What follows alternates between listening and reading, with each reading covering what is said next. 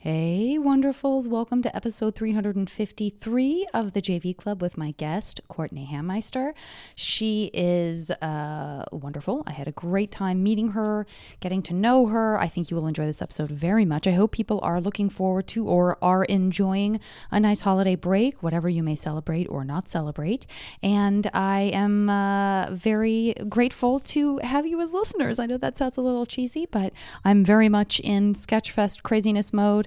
And I'm so excited to see some of you in person at the festival. Of course, I'm not doing the JV Club live there, but I will be doing tons of other shows, including a revival of the Thrilling Adventure Hour, which I'm very excited about. It's a whole kind of unique, immersive theatrical experience. So check out sfsketchfest.com for more details on lots of wonderful shows, including tons of great Maximum Fun Network shows. And I will talk to you soon.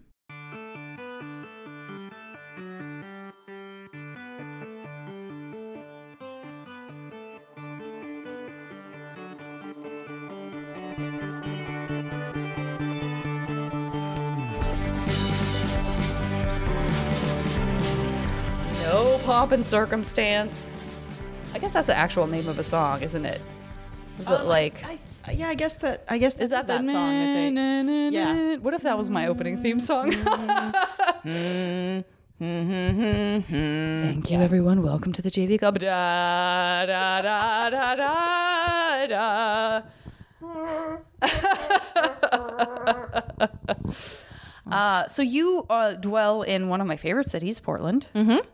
I was going to say it could be Maine or Oregon because they're both great, but I've never been to Portland, Maine, to be honest with you. No, I haven't either. You haven't either. I'm sure it's lovely. I think it's probably great. But it's the sub Portland. We all... That's right.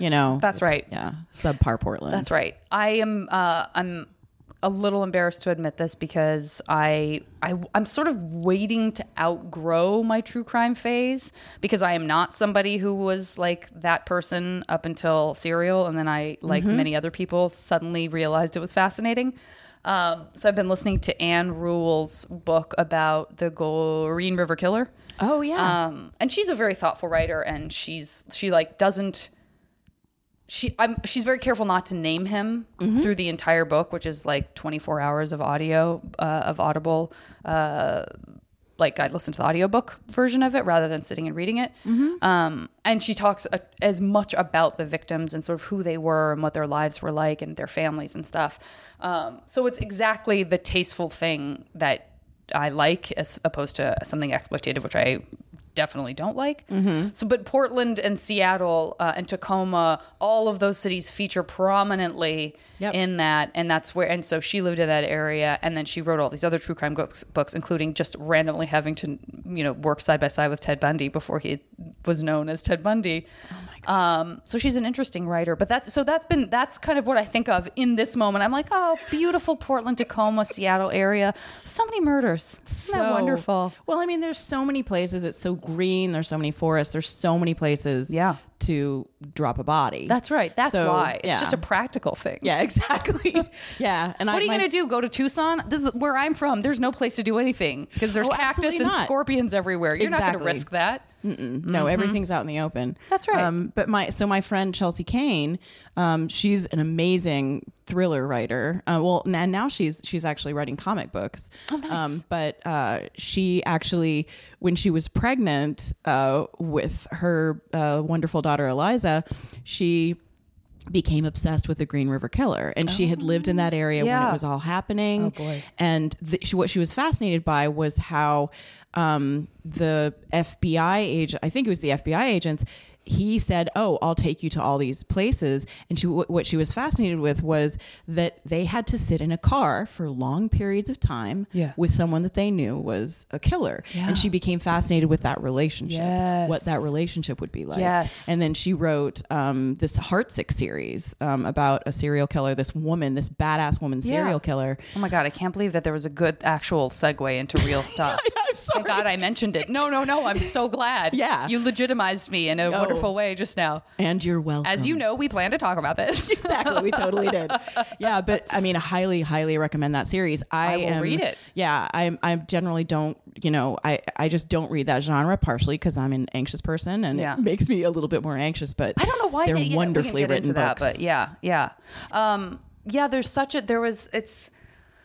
I think the thing that I've talked about this on the podcast before, but like, I feel like there is sort of a split down. Like, I would never have thought of myself as somebody who would be drawn to this stuff because I'm so anxious and because I don't need another thing to be worried about. And because I'm so empathetic, I don't need another person to have my heart break over. Yep. But I think there is some sort of like, I don't think it's a coincidence that it lines up with like, you know, me sort of having like a very mild midlife crisis and becoming aware of my mortality and looking for those clues. Like, how could these good women have not, you know, because there's so much bravado, which I absolutely was that young person. I was the person who was like, I think I can handle myself with a killer. Okay. Exactly. Like, what are you saying? No. Yeah. And that's a sort of, in my mind, I think in the minds of some women who have that bravado, and possibly even some of the sex workers to whom these horrible things happened, there was a sense of, there's like a feminism to it, right? There's this idea of like, no man is going to kill me. Thank you very much. Exactly. You know, and you want that to be true. And if you feel like if you believe that, then it must be. Yeah. And then to be victimized in that way, you know, God damn it. But I think, and then also the sort of puzzle of like, yeah, but they did get, like, there's a sense of sort of closure, which is a terrible word, but a sense of like, you know, but this couldn't go on forever. And they did finally, like, that sort of feeling of vengeance in some way. But right. Yeah. But it's still anxiety inducing. So really, I don't know why I indulge. Well, because it's absolutely fascinating. And we wonder how someone, for me, it's wondering how that happens to a person, where that kind of behavior is normalized for them, or, you know, what has to have happened in their life in order to send them to that place. Yeah. And I think that we're always,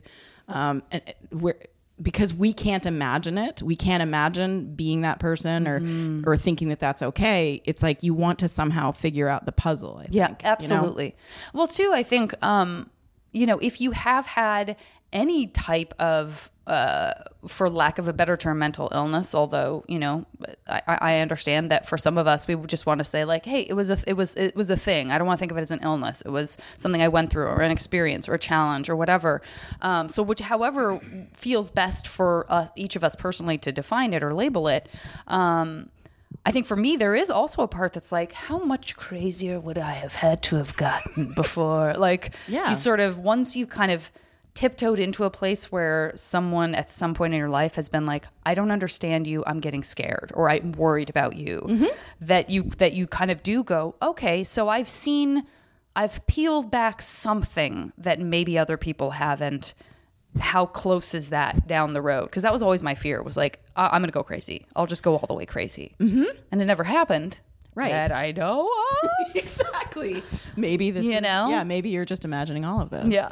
No, but I think that's what, and that's certainly, that's part of being an anxious person, is that you're, you know, there's anxiety. Unfortunately, like the first time I ever had a panic attack on stage. How old were you when you first had one? Oh, it was like, I don't even know, like 41 or something. Oh, okay. It was really This is late. recent. Okay, yeah. I mean, because I was on stage in high school. I wanted to be an actor. I studied at NYU to act. Yeah. We were both in Greece, by the way. Did you get to play something fun? Or did you have to play Sandy like me? Well, no. I wanted to be Rizzo. I was just like you. I wanted to be Rizzo so badly. Yeah. But I was just in the chorus.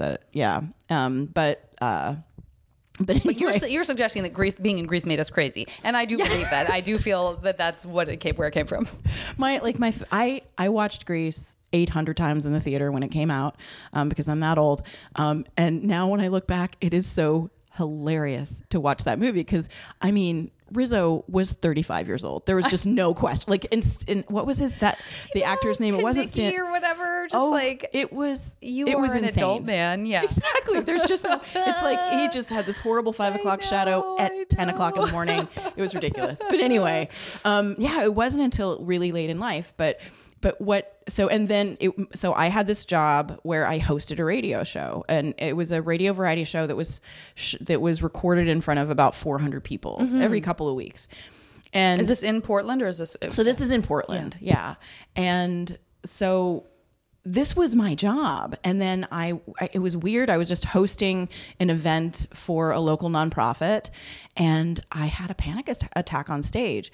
And the problem with that, with having a panic attack, at any point is that then what happens is you start to have anxiety about having anxiety. And you have what's called anticipatory dread. Yeah. And what that will do is it will give you a panic attack. That will give you an anxiety attack. And so that's, I think, and that's part of when you struggle at any point with anxiety or any kind of mental illness that you might be able to move through at one point, you're always dealing with that fear of, I just went part of the way and I'm later going to go all of the way. Right, you know, for a long time, I was terrified that I was going to be schizophrenic. And I think schizophrenia is just, you know, it is by far, I think, one of the cruelest diseases. Yeah.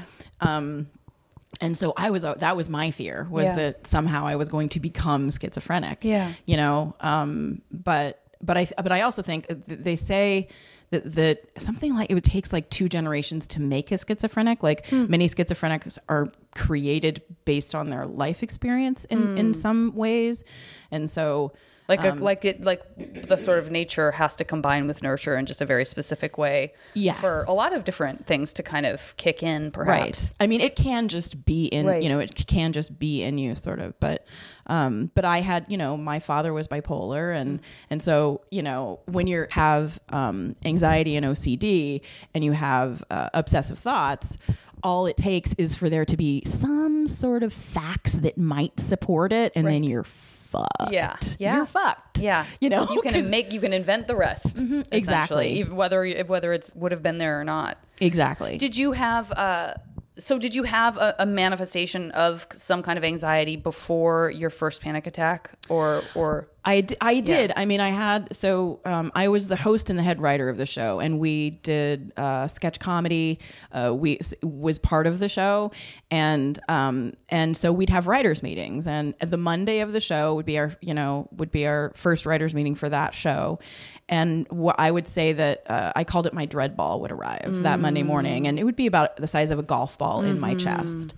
And so as the week passed, my dread ball grew. And many people who have anxiety, it affects your breathing, right? You breathe significantly more shallowly. Yeah. And what's interesting about breath is that I think that it can be magical. Like it's magical in terms of getting rid of that anxiety.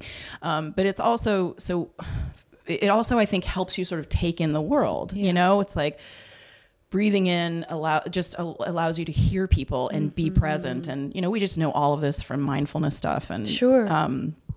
And so if you are breathing shallowly, you're not taking in the world. You're not hearing people. You're not living your experience, you know? Yeah. And so there were lots of reasons why that was, you know, why that certainly didn't work. I was also interviewing people on that show, and people that I just admired so much, writers.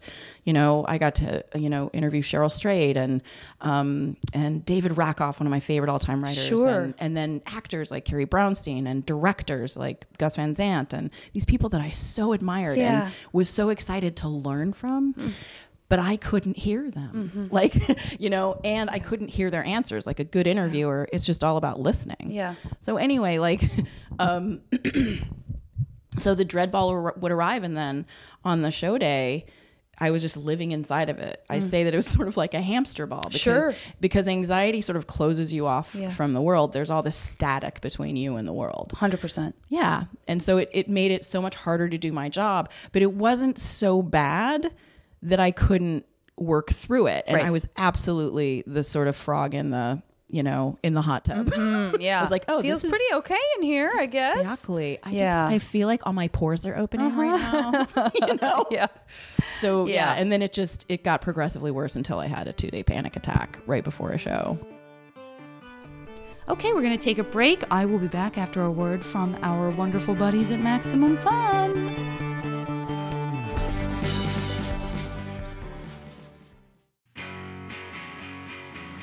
Dead Pilot Society brings you exclusive readings of comedy pilots that were never made, featuring actors like Patton Oswalt. So the vampire from the future sleeps in the dude's studio during the day, and they hunt monsters at night. It's Blade meets The Odd Couple. Adam Scott and Jane Levy. Come on, Corey. She's too serious, too business-y. She doesn't know the hokey pokey. Well, she'll learn what it's all about. Busy Phillips and Dave Keckner. Baby, this is family. My Uncle Tell, who showed his wiener to Cinderella at Disneyland is family. Do you want him staying with us? He did stay with us for 3 months. And he was a delight. A new pilot every month, only on Dead Pilot Society for maximum fun. I will say I sort of had a point at which I was in a state of like full depersonalization for a weekend. That was sort of my first worst kind of like, I'm going to go to sleep and wake up this way also, which I did. And that's very hard to describe to people because people assume that means that by then you would have been rushed to the emergency room because we see Tony Soprano having a panic attack and he clutches his chest and falls down and passes out versus a thing so describe that to me. And by the way, everybody, if it hasn't become clear, I'm sure there's a lot covered in your book because it is about this idea of overcoming some things and then also the difference between sort of like overcoming something and then or being quote unquote brave enough to still be afraid and move forward in your life. Exactly. Yeah. So, and it's funny because I use the word panic attack and I might actually be, and I'm probably misusing the word because it really, I think that most people would more call it an anxiety attack. Like I think that. Or like a nervous breakdown. That's what they used to call stuff like that. Like, had a nervous breakdown over the weekend. Right. Which this whole issue of language around mental illness in this country, like it's so imprecise. You know, the fact that you can say I was depressed this weekend and you were kind of bummed out because like, you know, the sale at REI, like you couldn't get the jacket that you wanted. Right. Like, and that can describe this. You're describing the same thing as being in bed and literally not being able to get up. Right. That's just fucked up, right? It's like there's a huge difference between depression and clinical depression, and there's a huge difference between I feel a little anxious about this, and clinical anxiety or generalized anxiety or whatever. And my least favorite word, dread. Like it sounds as bad as it feels. Right. Dread. Right. Yeah. But so, and what complicates my situation too is that I have OCD, and it's not. A lot of people think when they think of OCD, they think of, I think that the world is full of germs, and so I have to wash my hands 800 times. That is a upset OCD with a compulsion, and you can actually have. It's super fun. You can also have OCD with only intrusive thoughts. So you're not doing any compulsions based on those thoughts. So you know, when I had my first panic attack, on stage, it was that. I started to think about how amazing and strange it is that we can stand on a stage and be reading something and be saying something out loud, and then but also our brain can then read ahead and know how we're supposed to say those words that are coming up. And I convinced myself, like, I'm going to stop knowing how to do this. Like I get my panic. Sometimes I'm walking downstairs and I think that, and I'm like, what if I forget how to, what I can't, I'm not going to, how do I know how to do this? What is happening? I'm not telling my legs to do this. What if they stop doing it? Yeah. Right. Yeah. So I would characterize that as a depersonalization or a displacement because it's like existential. It's the ability, and that because then you can go even further and go, oh my God, I'm able to think about the fact that I can do both of these, and I'm able to think about the fact that I'm going to stop doing it, and the words are still coming out of my mouth because I'm a meat puppet, and something is just flapping my, somehow I've matured to this point where I even know what the English language is, and then forget it. From there, it's like. And also it was the fact that I was thinking that also because I was like, and I can think about this while it's happening, and I can try to talk myself out of worrying about this other conversation that I'm having with myself while I'm still. I mean, it just piles on. Exactly. Yep. I mean, the human brain. Well, I'll tell you this: you're not a dumb person. Well, I would. Yes, I would hope that that's true. The human brain is so miraculous in terms of it, not only in terms of the things that we can imagine and the things that we can do, like obviously, but it's also miraculous in its ability to fuck us up and just truly like send us to these places that are devastating. And I think that so my OCD manifests itself in things like what I told you, that story that I told you, but it's also harm OCD. Like I'm afraid that I'm going to hurt someone. And so that manifested as oh, I'm going to hurt my housemate, who is this extraordinarily, she's like an elf, like a human elf, you know, she's just like unbelievably generous and hilarious. And she's an assemblage artist, and everyone loves her. So it's like I say that, like, her wanting to hurt her would be like wanting to hurt that elf who wanted to be a dentist. Yeah. Like, no one wants to hurt that guy. Yeah. But that's part of it, right? I mean, it can't be a coincidence that you picked somebody that you're like, oh God, why would I ever? But that's why I'm going to. Like, wait, what? No, hold on. That's exactly it, right? We imagined the worst possible thing that we could do. And so, yeah, I think, so I would, that's, and what's devastating, I think, about anxiety or panic attacks, or like the 2-day event that you had, is that shift in the morning, that moment where you're waking from sleep and everything feels normal for like 10 seconds maybe, until your brain remembers where you are and it puts you there magically again. You know, and it's depressing. There's this connection between anxiety and depression, because you're like, it's back again, and you're massively depressed about that. So because that's also the time when your brain thinks it's a good idea to say, like, oh, this is your reality. Yes. Like, maybe you thought your reality was something else, and you know what? Maybe it was, but now it's going to be this. Forever. Exactly. And you think that it's forever. And so that's what that 2 days was like for me. I just, you know, I would wake up and then essentially you're fighting with your brain all day long. And and the difficult thing about OCD is that it's true for you. It's this massively irrational truth, but it is absolutely true for you, and it's true for your body. You know, you are a person who can't imagine ever hurting someone physically, and you imagine that you have done it, and you feel all of that shame. And so that's what I was living with for a couple of days, and I finally called my brother, who is just this. He actually studied psychology, and then he was a bartender for like 20 years. So man, does he fucking know humans. And he's incredibly empathetic and just the best listener ever. And I called him and I was like, I don't know what to do. And he just said, come over. And so I was talking to him, and I was telling him what was going on, and I was saying, I can't cancel, you know, I mean, and I was just talking about like all the people on staff and the audience and the cast and all these guests. I just, you know, and I said, I can't do it. And he just kept saying, you have to. And I just kept fighting it, and just saying all this stuff about like all these reasons why. And he just sort of shook his head, and you know, you never really want somebody to kind of cock their head and look at you, you know, that like bless your heart moment. And really the look on his face was like, you know, it's absolutely adorable that you think you're this important, but you have to do this for yourself. You know, it's gonna be okay. And he just handed me the phone, and I called my producer and I said that I couldn't do it. And what was amazing was we had this guy, Luke Burbank, on the show. And the whole reason we had him on was that we needed a backup for me in case I got sick.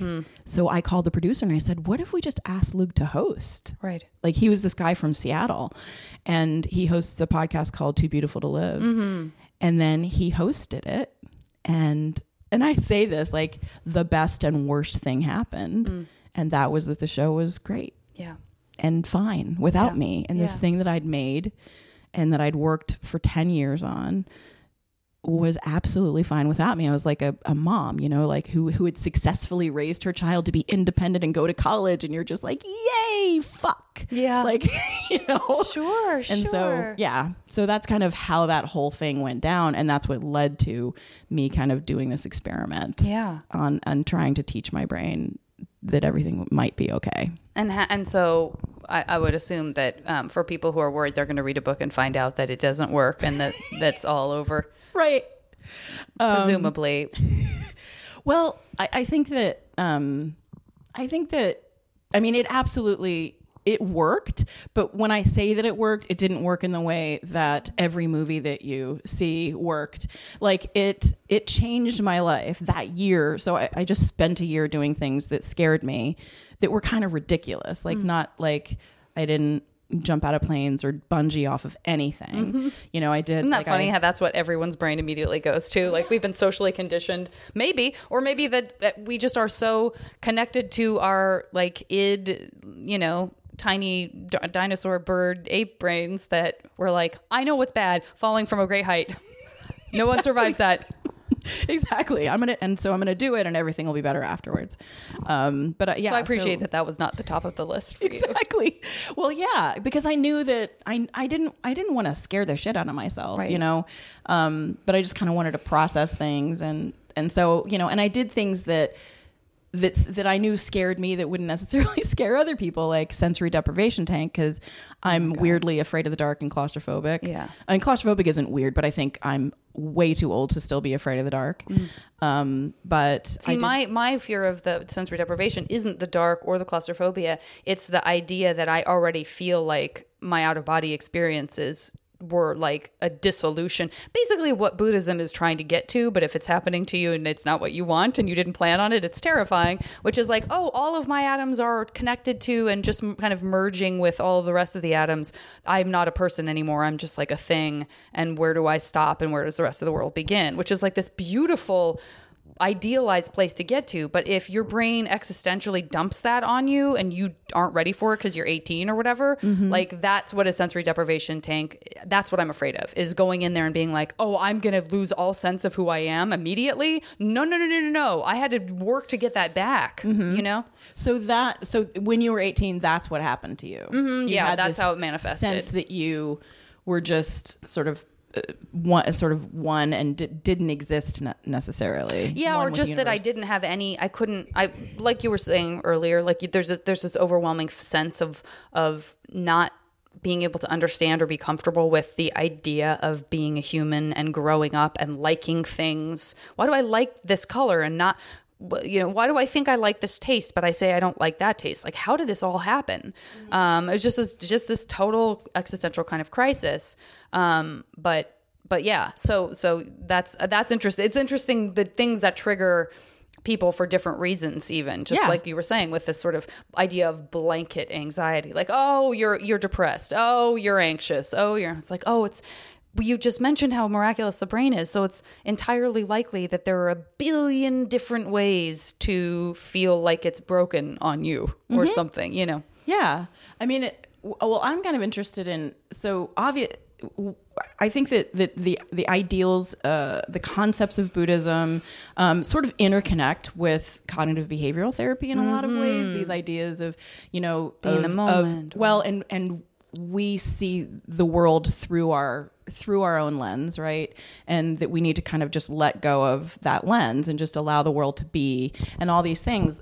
And so many of the ideals of Buddhism, I think, are helpful, I think, to people with anxiety. So did you like try to steer clear, like knowing what Buddhism was about and knowing how that had first manifested in you? Did you steer clear of Buddhism? Or I did you didn't move know toward anything. it? I don't think I knew enough about Buddhism. I mean, I think at that period I was like, oh, another religion with a like very sweet chubby statue, and I know that I vaguely know that it sounds like something that would, if I had to choose a religion, I would probably choose it, and then beyond that I didn't know like really anything at all. Yeah.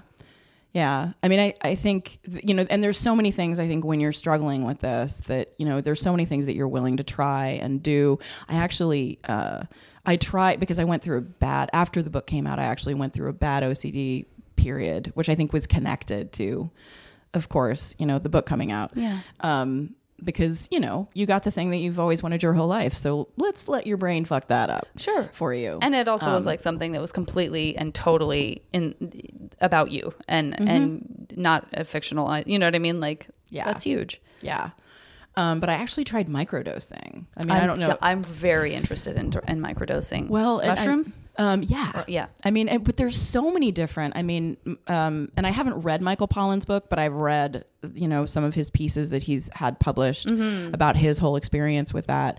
And, you know, you know, there's actually a group in Portland where they're talking about micro and macro dosing of all these different things. You know, there's MDMA, they're saying, is super helpful. They're saying that that LSD is incredibly helpful for anxiety and depression. And supposedly, like, if you know, I mean, I'm not recommending why would I do that? I'm not going to tell you to do illegal drugs. It's a terrible idea. But there are actually, you know, there are psychologists who have actually let go of their license because they want to do this work with people. Yeah. I tried the microdosing, but I think that, there's a certain way that you have to do it. Right. And I think that I just didn't quite do it right. And I had gotten to the point where I was just like, so it was too much for me. So I just finally like went on, SSRIs. Yeah. Did you, 2 questions about your adolescence. Mm-hmm. Was OCD manifesting itself? That's all adult life stuff. Mm-hmm. And then 2, did you grow up with any kind of religion in your household? I think that we tried church really early on, but my mother was raised in a religious household and she was not a fan of what that did to her life. And she was, she adored school and college and reading about, world religions. And I think that so she was like, you guys just choose. And if you just tell your kids to choose, they're not really going to do that because it's boring. Yeah. So I wasn't raised with religion. And this is Portland all the way? No, I was an Army brat. So okay. I grew up all over. All right. All over the place. Name drop some cities and towns for me. Some pretty glamorous. San Antonio, Texas, Shaker Heights, Ohio. Mm-hmm. I did actually get to live in Monterey, California, which is absolutely gorgeous. Sure it is. And actually it was Pebble Beach, my high school, where we did Grease. Great. That was, and Aurora, Colorado, beautiful Aurora, Colorado, near Denver.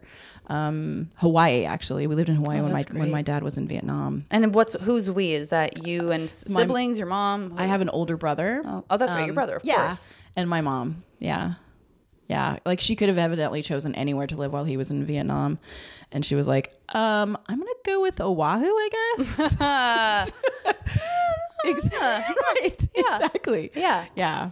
Yeah. What, so obviously that's an entirely different experience and different conversation than the person who, maybe moves once or grows up in the same place and kind of hangs on to a lot of those same relationships with people. Was acting or was the kind of the arts world something that you found easier to drop into as a newbie? Do you think that had anything to do with it, or was it just totally independent of that? Like you just loved that side of things? I think I just loved, I remember the first time that I did it, I was in elementary school and I actually had like a coughing fit. I was playing a rabbit and I choked on a carrot on the stage and I made like pieces of carrot were flying out of my mouth. It was hugely humiliating. So it's weird that I went back to it, but yeah, that's your white whale is the carrot, the bunny carrot. Well, what's interesting is that there's a whole story in my book about choking on a carrot, and that because I peed all over my boyfriend's floor because I had this massive coughing fit, and there was a puddle of pee on the floor. So it's the bane. Carrots are, I don't know why I continue putting them in my mouth. Like I will say that almost every time I eat my first bite of a carrot, I get the hiccups, and yet. You still, it's like But you know what? I've really trimmed down the amount of times I eat carrots. I think I've gotten to the age now where I'm like, I know where this is going. They're delicious, but if I take the tiniest bite and I chew it as thoroughly as you're supposed to chew every bite of food, then I'm fine. Yeah. But anything other than that, hiccups. Yeah. Hiccup City, baby. That's hilarious. But yeah, I mean, I think that I loved performing, and I think I didn't really have. I think that you're an insane person if you don't have any anxiety around performing in front of a group of people because it's an unnatural act to do that. So I always had sort of the natural amount of anxiety around that people say that's good for you because it's the adrenaline and that all. Yeah. Because I mean, I tell that because I teach kids like storytelling classes, and I'm just like, if you're not nervous, you're not doing anything interesting. Yeah. It's good, and so I never really struggled with that when I was younger. And it did turn into this thing like, why? And I had this friend who was in this wonderful band and she was unbelievably talented. And it was so funny because every time she'd have a show, she'd call me. Every time I had a show, I'd call her. And we were both just like, who thought this was a good idea? This is the worst idea ever. Why am I in a band? Like, what even is a band? Like, it's just like, Yep. Yeah. Just this odd thing. And I actually, I spoke to this to a psychologist, just sort of about just trying to figure this out, like trying to figure out why do I still do it? You know, like, and he had written this book about Elliott Smith called Torment Saint. And he just talked about how there are performers who struggle with this thing and they have these massive fears, but it's so important to them. Like it was important enough to Elliott Smith, who had a lot of anxiety around performance, to get his message across, to get his music out there. He believed in his work so much that he was willing to go through that. Yeah. And I think that's part of it. And then also this weird thing that you might be familiar with, where the audience is at the same time, you know, this center of your anxiety, you know, where it's all coming from, but they're also this blanket. Once they applaud, once they laugh, and you're telling a story about your life where you felt like a freak, or you felt like you fucked up, or you felt shame, and you hear them laughing at that story, and you know that laughter is them recognizing themselves in you. And suddenly they're a blanket. Suddenly they're a comfort to you. So it's this odd relationship where, you know, where they're just going back and forth between being your greatest fear and your greatest comfort. Yeah, that's very, very true. Yeah. So you had this a light taste of nervousness, but that's nothing that would have ever gotten your way. Did you have that same level of anticipation or anxiety about just coming into a new school? I mean, that seems like it would be potentially more stressful than getting on stage. What was that like? Because we all, I mean, I don't know but I feel like most people have a feeling of like, remember when summer was ending and remember when you knew you were going back to school. And even if you knew you were going to the same school you'd gone to, there was still this very intense kind of like, whew, here we go. Yikes, you know, and a feeling of nervousness on the first day, even when it was like, I'm a sixth grader. I've been going to the school this is my third year here, but it's still new teachers and it's still, you know, what's the homework going to be like, or whatever is going through your mind at whatever age. And then you drop into, then it becomes like, and also you've done this a million, or maybe because you had to do it so much, did it just become like, yeah, old hat. It never was old hat. Yeah. And going into a new situation for me, that's never old hat. And what was interesting was that for my brother, I think it was always an adventure. He was always the social one, and I felt so lucky we were 2 years apart that he was the person who was always there, you know, so that because I was always terrified going into a new school, and I was always that kid who I would go and like eat lunch in the library by myself. God. Anything but having to just walk into a room full of people you don't know, seems like in that moment their worlds are so impeccably built that it's like a fortress, one big fortress that you're never going to penetrate. No, I mean, and especially like middle school and high school, you know, I mean, kids are cruel and they are cliquey. Yeah. They're cruel and cliquey. And so it's such a weird phase for everyone to have to seemingly go through. Well, I think that cruelty is just about insecurity. You know, almost always cruelty is either about insecurity or being hurt. Right. Someone hurt you and you want everyone else to be as hurt as you are. Yeah. And so I think that there's never a time in our life that I think we're more insecure than middle school. I mean, I don't know if you did this, but I just remember in middle school, like calling, like I was thinking about wearing a dress tomorrow. Like, will you wear a dress so that I'm not the only one wearing a dress? Yeah. This kind of bullshit. Yeah. You know? And so, yeah, just the idea of trying to, as you said, like penetrate these groups of people. And I actually don't know that I ever walked into a cafeteria and sat down by myself at a table or sat down with a group of people. I always waited at a school until I knew enough people that I would like check with them and be like, hey, can we have lunch today? Right. Because I never wanted that experience. Yeah. Did you have experiences as a teenager where you did sort of find yourself making a home somewhere, and then the feeling of, did you anticipate being told we're moving again? Or were you very Buddhist in the sense that like, as a young person, you're like, I'm here today. I don't know when I'm going to be told, or if I'm going to be told we have to leave. So I'm just going to dive in. I think that it was the latter for me. Yeah. Like because, it was usually 3 to 4 years. And my parents really were good about trying to do it at a time that would make sense, like going from middle school to high school or something. Although your brother's 2 years older than you. So right. It's a good chance maybe it won't work for one of you if it works for the other. Exactly. Yeah. So at one point I was in middle school and he was in high school.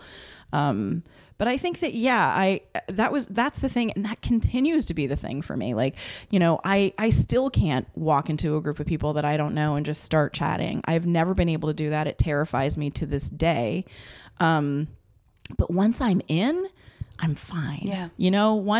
Because it's just so, but again, like, how does my brain not click into that? From the very beginning, it's just like, because once you start talking to them, you're like, oh yeah, they're humans. Right. I actually strangely like humans. Right. And it's just like, no, how does my brain not know as I'm walking toward these, they're aliens initially, and then they shift into humans as I speak to them. And it's a lesson my brain simply cannot learn. So crazy. Where was there the bulk of high school that you did spend in one place? Yeah. So I actually was in high school in Salinas and Monterey, California the whole time, which was great. That is great. Yeah. Did you go to the aquarium? Did you at any point think you wanted to be a marine biologist? Marine biologist. Marine biologist. Different from a marine biologist, so don't answer that question. Answer the biologist question. Yes. I didn't. And I did go to the aquarium, which is amazing and gorgeous and highly recommended. But I never thought that I wanted to be a biologist. Like because I thought that I wanted to be a lawyer or an actress, I think, when I was in high school. So what about, I wanted to get in front of people and talk. Talk about the lawyer side of it. What was that about? I don't know why I was fascinated with being a lawyer, but I think that I was, I think that I at the time thought that I had this odd idea that like you could fight injustice. I think. How sad. I know. That you should be able to. It was adorable. You can fight injustice. Undisclosed is one of my all-time favorite podcasts. That is 3 lawyers who are changing the world of the criminal justice system a little bit at a time. Ooh, I don't listen to that. It's great. It's great. I mean, to me, it's great because they go super granular. So in the end, you're like, I guess I am a lawyer. I guess I know a lot about things. Don't talk to me about a Brady violation. I will get very, very upset. No, I want anything that will give me hope at this point. Yeah. Anything. That I think it's one of the most amazing people out there doing this from my perspective is Susan Simpson, who is the lawyer who essentially is responsible for Adnan Syed getting his life changing as it has because of evidence that she found that no one else found in the same box of stuff. And she seems to be one of the most cynical people. Like when you listen to her, you're like, God, Susan, why are you doing this? Like you're what a downer. But then you're like, oh wait, she's doing it. So she's compelled to do it, and she is not operating with doom and gloom when she's spending thousands of hours trying to get somebody who's falsely imprisoned out of prison and to educate the public about why this happens and how frequently it happens and all the ways in which we have to reform and stuff like that. But I think you would really like it. That teenage wannabe lawyer in you is going to be like, Your Honor, objection. I object. Yeah. Yeah. So what injustice were you seeing that you felt like, was it just sort of a general capital I injustice? I think that it was. I think that I did actually, so I spent 4 years, very, very young years in Shaker Heights, Ohio. And Shaker Heights is a pretty, so Shaker Heights was one of the first sort of planned integrated communities in the United States, and they were actually quite successful at it. And so I'd spent, my very, very early school years being surrounded by people of color, and it was completely normal. And, to me. And then I started to move to these other places where there were not people of color. Or like I lived in Texas, which is parts of Texas, I'm going to just say it, are kind of racist. Yeah. And so I think that was part of it for me, was just sort of seeing the way that people who looked different from me were treated. Yeah. At the time, and I did. I remember I had hope back then.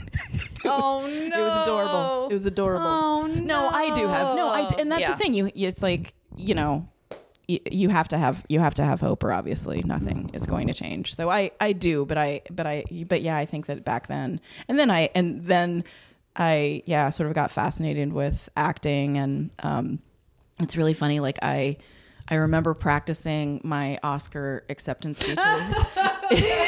In Wait, did you school. say speeches? You gotta have at least 3 in your pocket because you don't know how many Oscars you're gonna win in the same year. Right. Yeah. It was like I had this walk-in closet. Well, I mean, not walk-in. It was actually quite small, but I walked into it. I guess most closets are walk-in. If you could hang a jacket in it, you might be able to fit your body in there. And I would just go in there, and I don't even remember what I was talking into, but also those speeches were about who I didn't thank. Oh, okay. Like that was how I would get back at people. Oh, like, I'm not thanking, and I would specifically like, and by the way, I'm not thanking my cousin Shannon.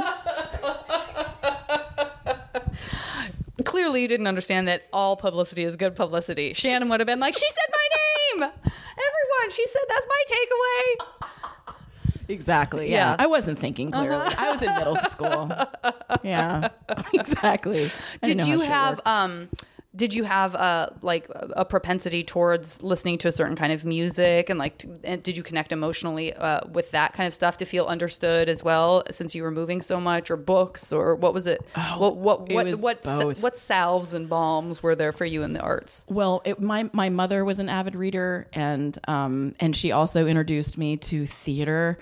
And so like I remember when we were living in San Antonio, there was a Broadway series, and so I went to see A Chorus Line and Annie and all of these, Broadway shows. And so that was absolutely like imagining being a part of that was amazing for me. And reading, I just, I actually back then, like I liked sort of fantasy books, and I loved any Arthurian legend I was sort of fascinated by. And and that was very helpful, I think, and I think back to then, because I consider myself kind of an ambivert now. Like, like I am one of those people who gets energy from both being by myself and being around other people. Yeah.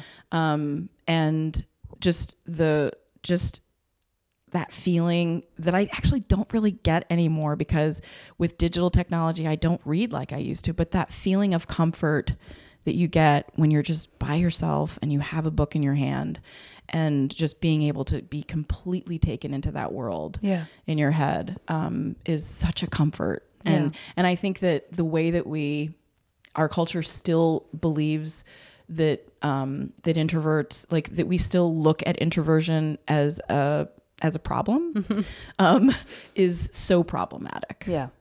I think that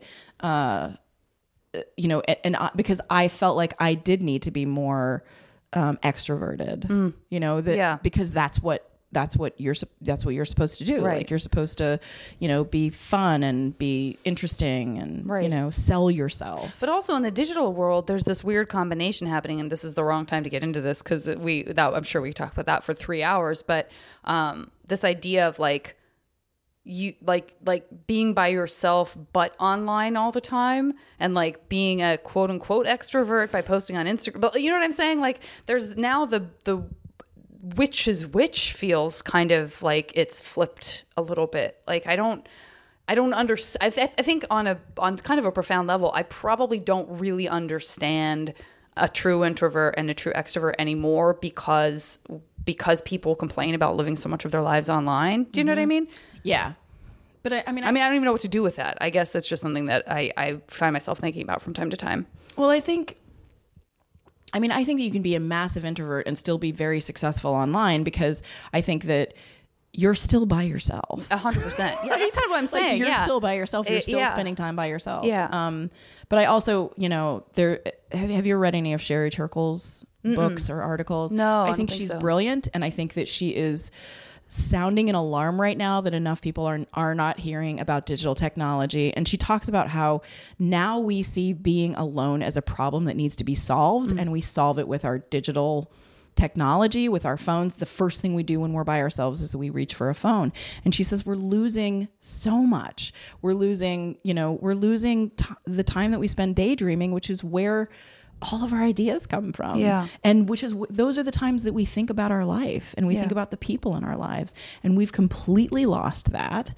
And that, you know, the way that we create empathy in our lives, the way, like, supposedly 5 years old is the time when most kids start to sort of learn empathy. And the way that they learn it is if they might say something cruel to a kid and they see their face and they see their body. Yeah. And they're like, oh, that hurt. And then it makes them feel bad because they see that they made someone feel badly. Well, you can say whatever you want on the internet. And so what's happening, what they're seeing is kids aren't learning empathy. Exactly. It's freaking terrifying. Yeah. See, but what do you think about, and then I'm going to get into Smash Game with you, but what do you think about, but the other thing I bump up against is that I don't know what is a real problem and what is just me being sort of the age I am now watching different things, because every generation has some version of that, right? Like, yes, the two people our age were having a conversation 50 years ago that was like, and television now, I am telling you right now, it will be the end of civilization. Well, it was like Socrates, I think, who was upset about books. He was upset about writing things down because he was like, oh, we're going to get lazy and we're not going to remember anything. Which, I mean, right or wrong, but like, but this is what I bump up against is like, I want to be I remember thinking, even as a younger person, like, when I get older, I don't want to catastrophize the things that I'm not as familiar with or the way I see young people, because I'm very aware that seems like it's a cycle. But at the same time, you don't want to ignore actual red flags that are like, societally, we have to pay attention to these things. Like, you know what I'm saying? I don't know if I can tease those apart anymore. So I'm glad someone's doing it. Well, but I also think that, and maybe back in when people were worried about TV, there was data, but there's data. Like, there are studies now, and there's I work with this organization in Portland called Create More Fear Less that works with anxious kids, and it's very, very frightening how much anxiety has blown up among young people. It's pervasive now. Yeah. And I absolutely believe that it's because of digital technology. Yeah. And we know, right? They did studies, I think it was a decade ago, they did studies on Facebook and saw that high school kids were depressed by Facebook. Like, there was no question. Right. It was right there. And it's like, okay, well, so we have the data. Why aren't we doing anything about it? Right. And what's the answer to that? Tell me. Well, I mean, that's what's so scary is that it's everywhere. It's just like, how do you stop it once it started? We have these things that that were in Star Trek and we thought we wanted. And so we're like, well, look at this. The future's here. Yeah. And it's like, oh, should this have been the future? Yeah. It was the future we wanted. Yeah. And we definitely want it because it's addictive and we get all this dopamine from it. Right. But I'm not sure it's the future we should have had. Yeah. And maybe I'm just like maybe I'm just crotchety. I remember back in the olden times we would talk to each other at dinner. It's so hard to know. But that's just something that Jaron Lanier, I always want to say like Jaron Lanier. That's not how he says his own name. But there's a lot, you can find a lot ironically online about him, because he does do these little sort of bite-sized 5-minute videos. He's was one of the kind of godfathers of the internet, I guess, and also was like he tells a famous story about how he was the consultant for Minority Report, who essentially gave them like, here's what I think the technology would be like how when you walk into a room, you're scanned and immediately it's like, hello, you, Courtenay, I know you like to buy this kind of software, so I'm going to say, you should buy this next. And that he's like, that was supposed to be like irony and a cynical kind of, post, it was a dystopia. And then everyone was like, ooh, that's cool technology. Let's make that. Exactly. He's like, no. You took it as like a blueprint. No. It's very, very unsettling. You know how Facebook is random and Twitter is random and it comes up and you never know what's coming. So that's an addictive technology, right? Like because that's what draws you to it, and that's what makes you want to refresh all the time. You know that the guy who did that, the coder who created that technology, has quit and has apologized profusely and feels devastated that he made it. Like that should say something. Exactly. Like he's really sorry. Yeah. And so, I mean, there's, I think, lots of signs pointing to we need to do something, and I can't answer what that is. Well, but I think what you're doing right now, working with those kids, is, start local, right? Yes. I mean, those are really meaningful conversations that are being had and really inspiring things that are happening. And it's sure a very real life response, a physical response, a tangible, human to human response that does kind of is in defiance of, the kind of things that you're talking about. So I think that's wonderful. Yeah. And I mean, I think, and I would say, because I know that you've struggled with anxiety in the past. And I think one of the great messages of this organization that adults with anxiety need to remember is that there are things that your anxiety does for you that are positive. Right. And one of the different ways to think about your anxiety is that, anxiety gives you an extraordinary imagination, right? Like you can imagine the worst case scenario, right? And so that's one of the things that it's trying to do. And just, I think that one of the issues with having anxiety is that we beat ourselves up about having anxiety and it adds to it. So it's like, no, there's a reason why, right? We have anxiety. Also, don't try to tell someone with anxiety to listen to their gut. We're a long way from being able to listen to our gut. Our gut has a labyrinthian maze of extraordinary magical thinking before we get to the gut. Yeah. It's like, I knew I shouldn't have gotten the car that day. It's like, no, you didn't know that. That's not your gut. That's you worrying every time you get in a car. Yeah. You've just been waiting to blame something on not listening to your gut. No. My gut told me I had cancer. Guess what? You didn't have cancer. Oh, I don't know, though. No, my gut is saying I will get cancer. That's a tough one. That's a tough one. Yeah, if I listened to my gut every day, I would just live in the bathtub. Yeah. No, an empty bathtub. There's no water in it. But that's the safe. He seems like the safest place. Yeah, exactly. I just get Postmates in the bathtub. Yeah, yeah. I mean, that's a lot of access to your home and to your personal self to give these people since you're not getting out. But you know what? It's a give and take. It's a trade-off.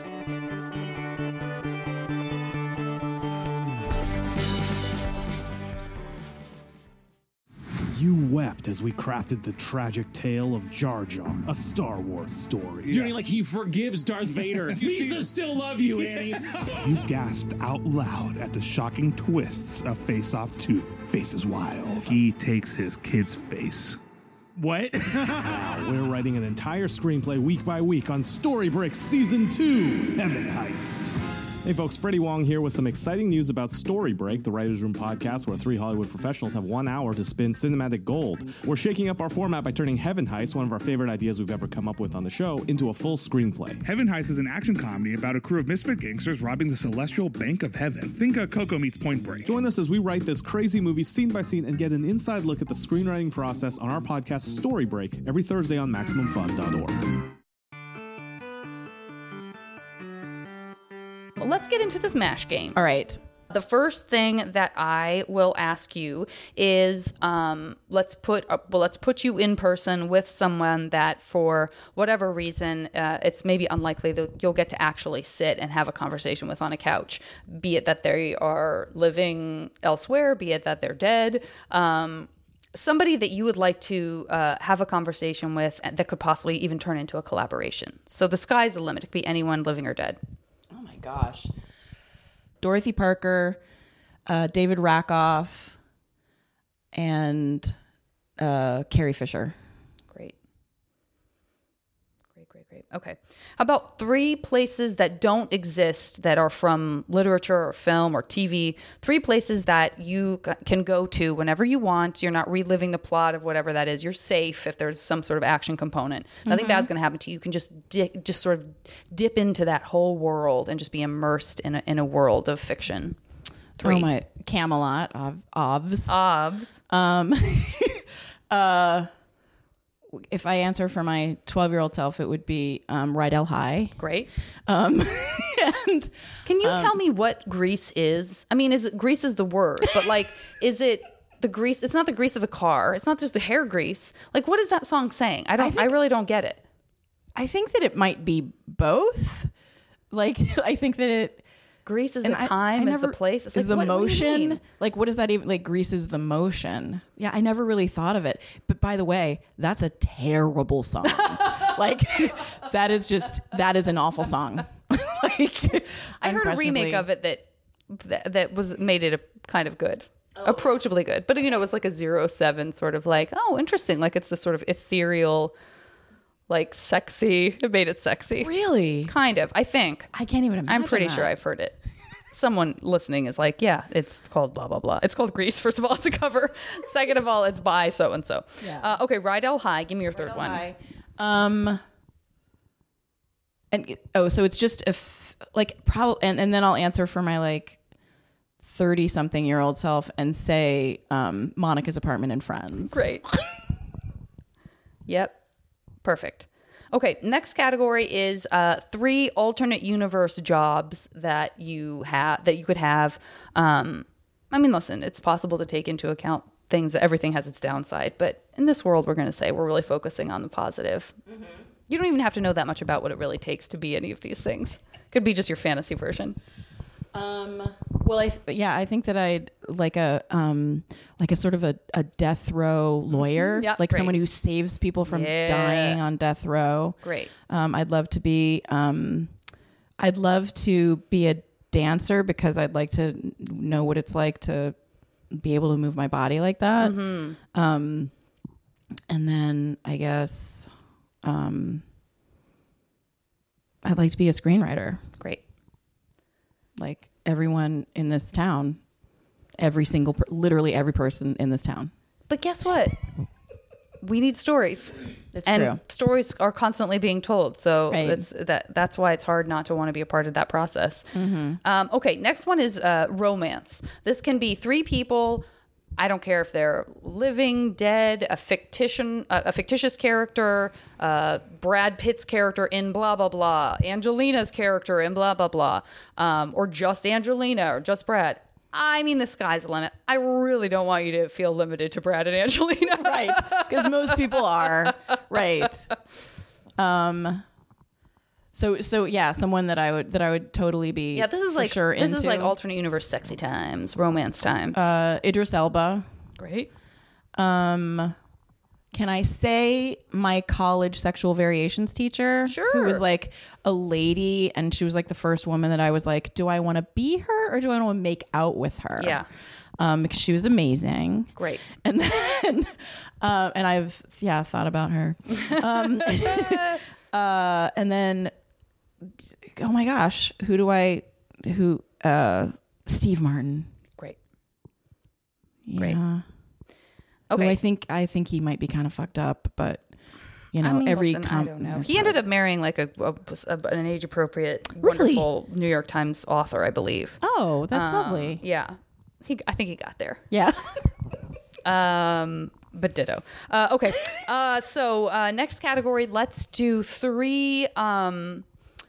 Okay, this is one that I really like. This is the like magical room of requirement Harry Potter type room that in your existing house, there's just a door that no one ever notices. And when you open it up, it can walk into anything that you want. 3 things. So it could be as wild as like you open it up and you're on a beach. Mm-hmm. And then as soon as you walk back out, you're back in your house. Or it could be just like a sewing room or a crafts room or just a sensory deprivation tank. So you can get super comfortable with that feeling. Mm-hmm. But 3. I would love to have a room in my house where I would walk into it and it would completely shut down my prefrontal cortex, and so I wouldn't question anything I wrote. I wouldn't worry about anything that I wrote. Same, and then I would like another room that I could walk into that would completely take away my anxiety. Great. That I just would feel at peace all the time. And then I'd love to have a room that I walked into that was in a cabin with trees surrounding me that just made that made the sort of noise of that the wind makes as it moves through the trees. Absolutely concur. Okay, next one. Let's do 3. Let's do 3 places in time that you can visit to either bear witness to something or just like satisfy your curiosity about an era and age. Could be an isolated moment where you suddenly have the answer to an ages-old mystery that we can't seem to solve. It can be any of that, but you're sort of in the safety bubble, and it's a place and time that you can visit. 3. I guess I want to go back and like somehow watch Hitler's mother as she's raising him to figure out what happened, what happened there exactly. So I don't know. So I want to hang out with baby Hitler. Hang out with baby Hitler. Let's find out what was nature, what was nurture. What exactly happened there. I am fascinated by the 40s, and I know I've already mentioned Dorothy Parker, but I would love to go to the Algonquin in the 40s and hang out and just listen to all the people at the round table just chit-chatting. That would be amazing. And then what other eras would I like to be in? I also, there was something about like the 70s. I think like I've been watching lately a lot of 70s variety shows, sort of mashups, like Donnie and Marie on the Cher Show. Because there was a while that there was Sonny and Cher, and then there was just Cher, and then they would do sketches and stuff. So I guess I would just want to like be a part of that whole like 70s environment. 70s variety shows. Mishmash mix up. Exactly. It's funny you would say that because we suddenly somehow got sucked into the Paul Lynde Halloween special from the 70s. Yeah. That like Florence Henderson, Paul Lynde, what's her name? The wonderful Margaret, the wonderful woman who plays the Wicked Witch of the West, like Margaret something, and then Kiss.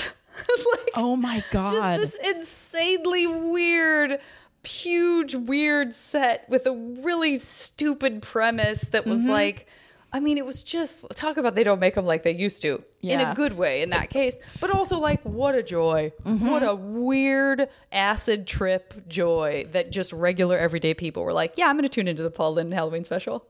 Just the combinations that they used to come up with in the 70s, like the people that they would put together, it was completely bizarre. It's so funny. And great. Yeah. Yeah.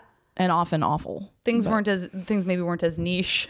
Because you're just sort of everybody just jumbled into the same stew at some point. Oh, you're famous for something. Yeah. Love it. Okay, 3. Let's do 3 musicians that can that have like composed an album for you. God. This is you're doing, and it could be a composer, it could be a singer-songwriter, a band, anything like that. But 3 people you would love to be like, oh, you didn't know that so and so made an entire album for me? Yeah. Patty Griffin. Great. Oh my God, I'm blanking. Because I've been M. Ward. I say M. Ward, but I actually got to interview him on stage, and I think he kind of fucked with me. Like he acted like, oh, I'm shy, but then he turned away from the audience at one point and gave me this little grin, and I was like, are you fucking with me right now? But I love his music. And probably Tom Waits, I guess. Great. And finally, let's do for you 3 modes of transport that they can be as magical or as realistic as you want, but let's pretend you have them, each of them as an option instead of like getting into a more conventional vehicle, like sitting in traffic in a car or something. Oh, well, I mean, I really want one of those floating cars that floats above traffic. Floating car, great. For sure. I feel like a jetpack would probably be too scary for me. Very violent. Exactly. But I'd like to have just moving walkways everywhere I go. Yeah. Don't you feel like such a superhero? You're like, I am very strong and very fast. And I don't need to feel like I'm racing past anything. I just feel like when you have been on one long enough, you're like, this is how I should be moving. Exactly. This is how fast and how swiftly and gracefully I should be taking every step. Why do I not have this? I completely my agree. favorite thing is when someone is walking beside me and I'm on the moving walkway and they're not. It's my absolute favorite. Yeah. I'm just like, I am a badass. Oh my God. Is there like an Olympic? Is there an Olympic striding? She's an Olympic strider. Exactly. Where you actually have luggage with you. Because because I would win. Yeah, I would win, you guys. Yeah. So I'd love the moving walkway. Love it. And then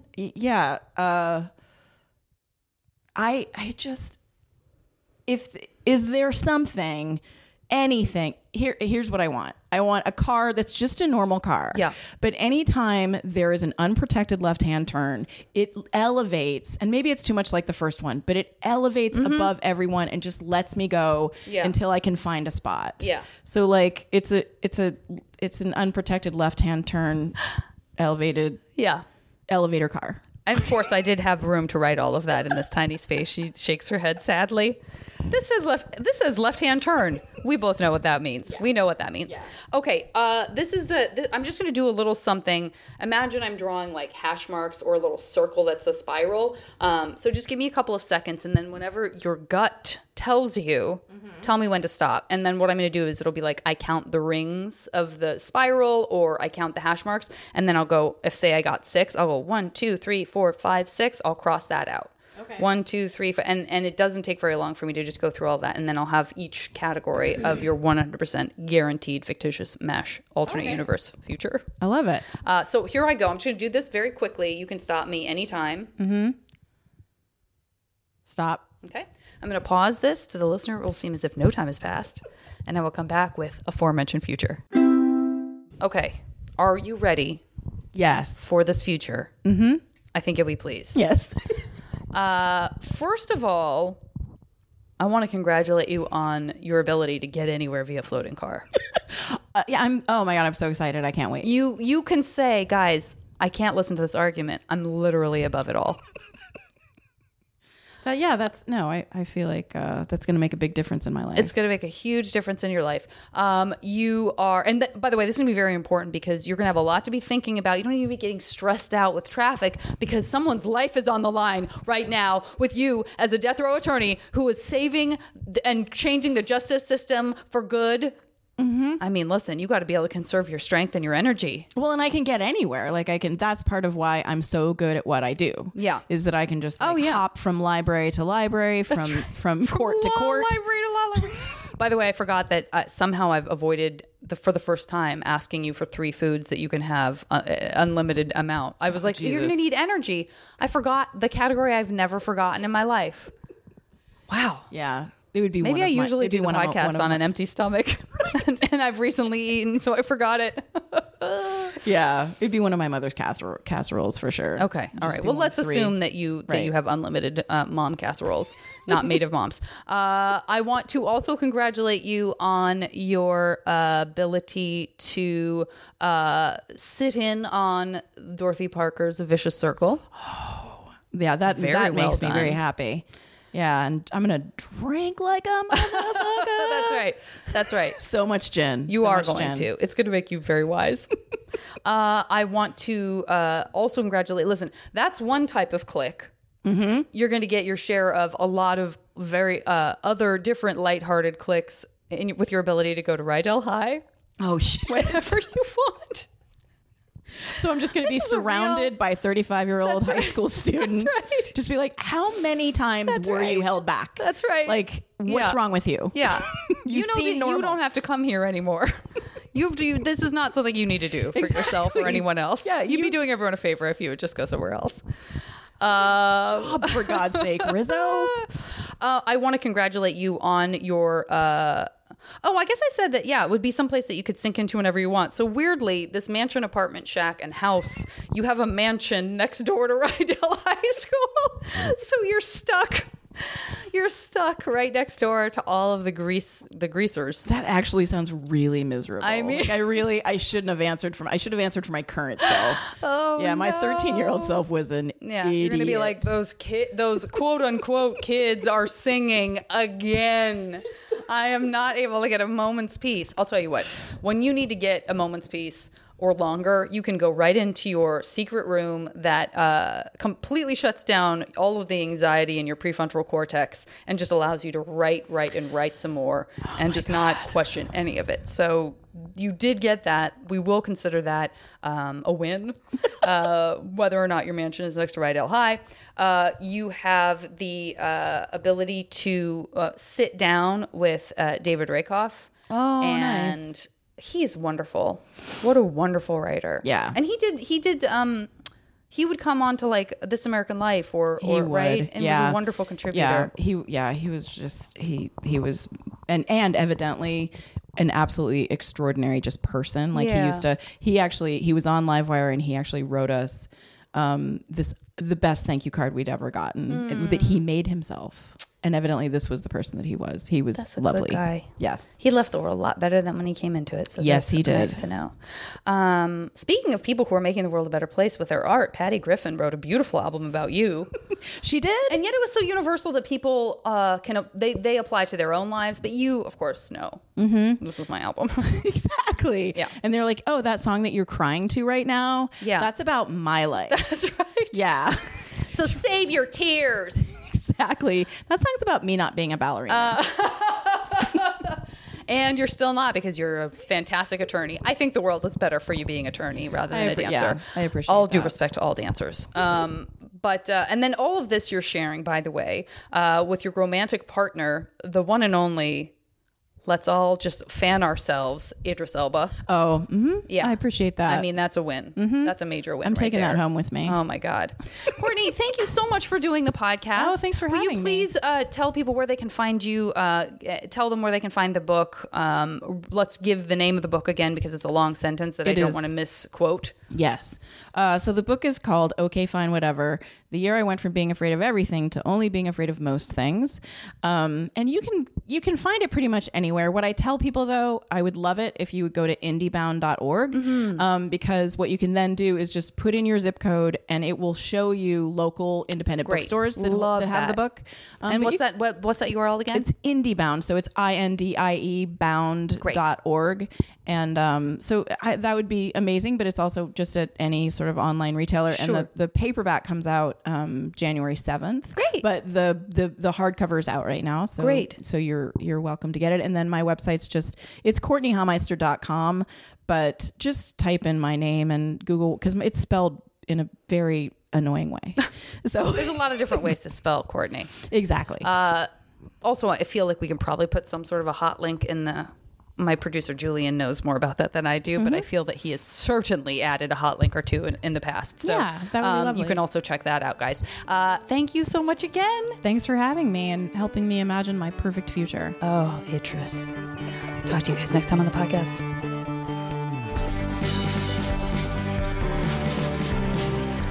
The show is recorded by me and edited by Julian Burrell. And as always, the JV Club theme song is Back Before We Were Brittle by the amazing Say Hi.